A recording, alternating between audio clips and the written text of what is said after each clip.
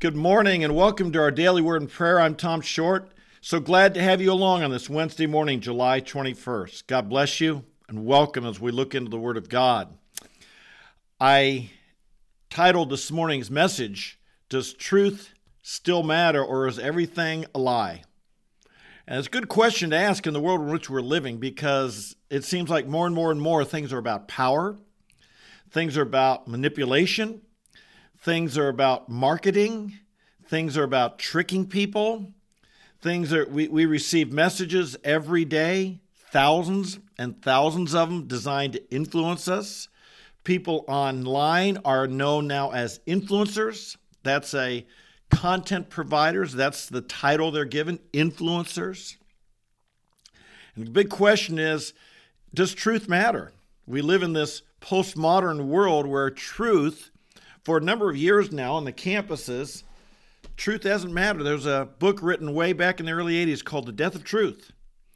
And indeed, it's all become where truth itself is hard to define anymore, because it's all become my truth, your truth, his truth, her truth, your reality, your experience. And so much of what we consider truth is nothing more than opinion, or trusting in my own heart, or doing what's right in my own eyes.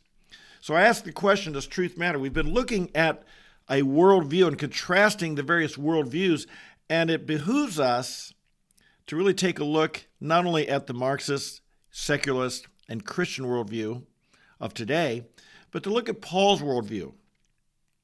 I don't think anyone lays out a better Christian worldview, perspective on life, way to view life, than does the Apostle Paul in the book of Romans, where he gives a treatise of what really matters. And so I'd like to spend a few days looking at Romans and Paul's understanding of his worldview and see how it relates to where we're at in the world today. In Romans 1:16, Paul writes this, "For I'm not ashamed of the gospel, for it is the power of God for salvation to everyone who believes, to the Jew first, and also to the Greek." This is central to the thinking of the Apostle Paul. It was the gospel that is the power of God for salvation, the power of God to change things. He looked beyond any other earthly power, and he saw this tremendous power in God that could transform people, families, communities, nations, the world. There's no end to it. It was the same answer for Jew and Greek. It was the same answer for slave and slave owner, for male and female, for even the barbarians. It was the same answer. I'm not ashamed of the gospel. Well, why is the gospel got to be the answer? And Paul lays out this treatise for us, beginning with chapter 1, verse 18 in the book of Romans. And here he says, "For the wrath of God is revealed from heaven against all ungodliness and unrighteousness of men who suppress the truth in unrighteousness." We talked earlier last week about what's the problem with the world. What's wrong with the world? Everybody realizes there's something wrong with the world. And how do you fix it? And this is central to having what we would call a worldview. What's wrong and how do you fix it? Well, Paul says something that's wrong is the wrath of God is upon us. Think of that for a moment. The wrath of God is upon the world. This is what's wrong. This is where you wonder why things don't go right. You wonder why there's, whether it's something personal like illness or death or poverty, or something bigger like famine or nations at war or things of this nature. He tells us the wrath of God is upon the world, and it's revealed upon the world. Why? We talked last week about the rebellion, and he puts it this way. It's revealed against all ungodliness, which means simply an attitude of life as if God isn't there or doesn't really matter, and unrighteousness, which means to live that ungodly attitude out to live sinfully. It's revealed against all ungodliness and unrighteousness of men who suppress the truth in unrighteousness. Now that's really an interesting concept. He doesn't say that the truth is suppressed by superior intellectual arguments. He doesn't say the truth is suppressed by people who have better marketing.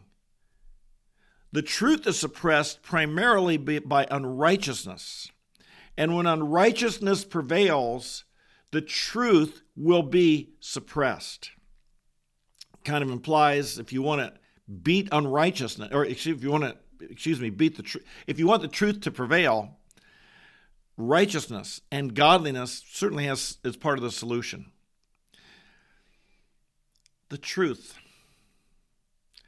The Bible teaches us that God, his wrath is revealed, his anger is revealed because the truth is suppressed. The truth is held down. The truth stumbles. The truth is not proclaimed. The truth is being shut down. Why is that? Why would that matter? Is truth really that important? I would argue that the Christian life, the Christian religion, shall we say, is not based on faith. The Christian religion is based on truth. This is very, very, very important because in our postmodern world, people say all that matters is that you have faith. All that matters is that you believe something. And it's okay if you have faith in yourself. It's okay if you have faith in the Hindu God, the Muslim God, the Buddhist God, which is no God at all, or the Christian God. It doesn't really matter. All you do is have faith. And that's not true.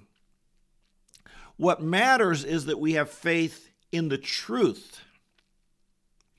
A little bit of faith, a mustard seed of faith in what's true is more powerful than a lot of faith in something that's false. I would argue the Christian religion is based on truth. And Christianity, we proclaim the truth. It's interesting to me that the primary book in the New Testament, the primary gospel that talks about faith a lot is the book of John. The book of John focuses on that we would believe and salvation is through faith, believing in Christ. But this is also the book that stresses truth more than any other gospel, maybe more than any other book, and talks about the truth. Let me give some verses. John 1:17 tells us that the law came through Moses, but that grace and truth were recognized or realized through Jesus Christ. In John 18, verse 37, Jesus is being interrogated by Pilate, and Jesus is not really responding, and he says, but then he finally says, I came into the world to testify to the truth. Wow. That's one of the purposes for which Jesus came into the world, to testify of the truth, to make known the truth. And of course, Pilate, in that famous answer, replied, what is truth? The question people are still running from today. But Jesus came to testify of the truth. Indeed, this is something that we should be doing as well. In John 14, verse 17, Jesus refers to the Holy Spirit that's going to come. And he calls the Holy Spirit, are you ready? He calls him when the Spirit of truth comes. The Spirit of truth. And later he says that the Holy Spirit will lead us into what? All the truth. Truth matters. It matters to God. The Holy Spirit, the Spirit of truth, will come and will inhabit us and will lead us into all the truth. And of course, we have the famous saying of Jesus in John 14, verse 6, when his disciples, when Thomas had asked, show us the way, and Jesus said, I am the way, the truth, and the life. No one comes to the Father but through me. Jesus himself claimed to be the truth. And to come to the Father, it was essential that we come in truth. We come through the truth. We don't make up our own plan of salvation our own way. We come through the truth. Truth matters. In a world where people can tell lies without flinching, where people think if they lie and manipulate, they've scored a victory, they've gotten power, they've gotten what they want, and they seem to have no conscience about it. Truth matters, and it ought to matter to you and I as Christians. Indeed, as we wage a spiritual weapon, a spiritual war, we must wage it with truth, with the truth of God's word. And as it says in Ephesians 6, girded your loins with truth is the first aspect of our spiritual weapon. In John 8, verse 31 and 32, Jesus says to his disciples, if you abide in my word, you'll know the truth, and the truth will set you free. People took umbrage at this. They said, wait a minute, we've never been free. What do you mean we'll be free? We're free already. And Jesus went on to talk about to the Pharisees, he said, you're of your father, the devil. He was a liar from the beginning. He does not stand in the truth. When he lies, he speaks of his own nature, for he is a liar and the father of lies. In Paul's worldview laid out for us in Romans, and in John's worldview taught to us as his perspective of what Jesus taught us in the Gospel of John, we see that the truth really does matter. Christian, you and I, let's make sure that we walk in the truth. The more our own life conforms to the truth in every single way, salvation, relationships, understanding of our world, understanding of little issues, understanding big issues, understanding what's going on in the world, in government, in our culture, understanding all these things. The more we walk in the truth, the more truth prevails, the more our God will be prevailing. The more that truth prevails, the more that we promote what is true, the more godly we're acting. And the more we don't, or allow the other to prevail, allow the non-truths to prevail, the more the enemy is prevailing. Alexander Solzhenitsyn, famous Russian dissident, Soviet dissident, he wrote an essay before he went to the Gulag years ago in the Soviet Union. And in it, he said, live not by lies. It's become a famous saying, and there's a popular book out by that same title now, Live Not by Lies. In it, he said to his fellow influencers in the Soviet Union, meaning college professors, scientists, people who had influence over others. He said, I realize that I can't urge you necessarily to stand and to proclaim what is true. You might lose your jobs. You might go to the Gulag. You might your families might suffer. It might be asking too much of some of you. He said, at least I ask you not to live by lies. Live not by lies. Brothers and sisters, I know friends. I have friends who are concerned that if they speak truth, they could lose their job. If they speak truth, they could lose their livelihood. If they speak truth, they might not progress in the university or get their degree. Indeed, some of us, myself, I'm in a position I can speak it, and I determine I will. Some of you, the cost of speaking the truth is mighty high. At minimum, live not by lies. Don't proclaim. Don't agree with. Don't give silent assent. Don't proclaim and add your voice to that which is a lie. When we look at what's going on in our culture, in our world today, at its deepest root, our conflict in our world today is spiritual. It's not all political, it's spiritual. It's invaded not only Washington, but it's invaded Hollywood, Wall Street, the church. It's invaded even the church. It's invaded the family. It's invaded our personal lives. It's on social media, obviously. There is a conflict between what is true and what is not true. the truths of God, the lies of the evil one. We want to be people who promote the truth. Does the truth still matter? It matters to God, and it should matter to us. It sets people free. It makes a difference. We want to be truth proclaimers, truth livers. This is what we want to be. Amen? Father in heaven, we thank you today for the truth that comes from Jesus Christ. We thank you today, Father, that your wrath is revealed against all ungodliness and righteousness of men who suppress the truth. And Lord, we know the truth sets us free. The truth leads us to you. No one ever comes to you if they don't have the truth. No one's ever saved without the truth. We thank you, Lord, that your truth prevails. We thank you for the truth of the gospel, and that the gospel is the power of God for salvation to everyone who believes. Oh, Lord, we ask, help us, oh God, to be reminded daily and to be focused on praying for and doing what we can to advance the gospel, because the gospel is what sets people free. The gospel is the solution to the rebellion of humanity. The gospel is the solution to the lies that prevail. It is the foundation. Lord, we don't want to be so caught up in dealing with symptoms of the rebellion, symptoms of unrighteousness and ungodliness, and miss out on the root cause. Lord, we pray for the prevailing of the gospel. We pray for the exaltation of Jesus Christ. We thank you, Jesus, you are the answer.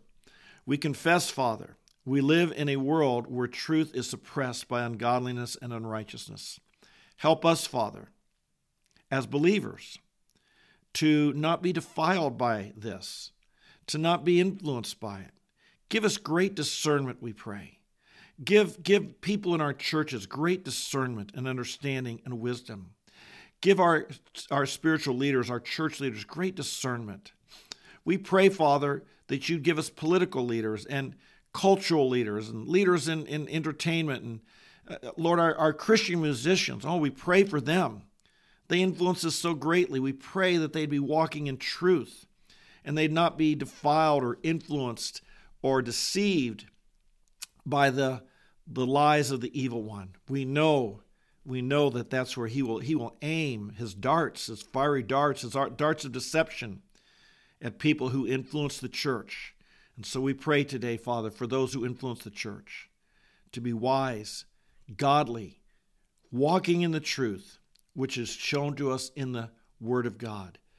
Lord, your word is truth. I think of how Jesus said, sanctify them, make them holy in the truth. Thy word is truth. Thank you, Father, that we have the Bible.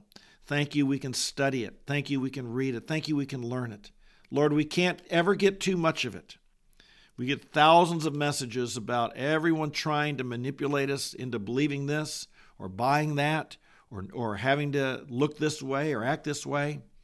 Lord, might we be people who are committed to the truth found in the words of God. Thank you, and we bless you and worship you. Fill us with your spirit today, the spirit of truth. Fill us with your joy today, for this is our strength. Might we walk today in victory over all the deceptions and lies and temptations of the evil one. Might we be triumphant in Christ. We pray this, and Lord, use us as the light of the world to shine brightly, and how we pray for opportunities even this very day to advance your gospel, to share your gospel, for the gospel is the power of God for salvation. Thank you. We bless you. In Jesus' name, amen. Hey, as I was praying there, another verse came to my mind on truth, John 17:17. Sanctify them in the truth. Thy word is truth. Your word is truth. And so that's what a great segue to remind you that I hope you come back day by day by day. Make sure you subscribe. If you're new, subscribe. Hit the notify button. Like the video. Share with your friends and leave a comment. I always like to know who's here and where you're from, okay? And let's grow this channel. Let's grow this as we get in the Word of God every day. We believe that the Word of God changes us and transforms us from the inside out. That's what's needed. My friend, let's remember what's needed more than anything in our world today are champions of the truth, people who stand in the truth, truths found in the Word of God, the timeless truths. We want to apply them to where we live today. But these are timeless truths. As we continue in Romans 1 over the next few days, you'll be amazed at how Paul wrote something 2,000 years ago that seems so relevant. It's like, wow, was he talking about 21st century America? We'll see. All right. So that being said, I hope you join me tomorrow as we continue on in this really, really, really significant portion of God's Word. And so on. Romans chapter 1, you can read it yourself, but let's look forward to being together. God bless you. You have a great day, a blessed day. Look for opportunities. How's God going to lead you today to be a blessing to others, maybe to share the gospel with someone in need of Christ? We'll see you tomorrow. Bye-bye.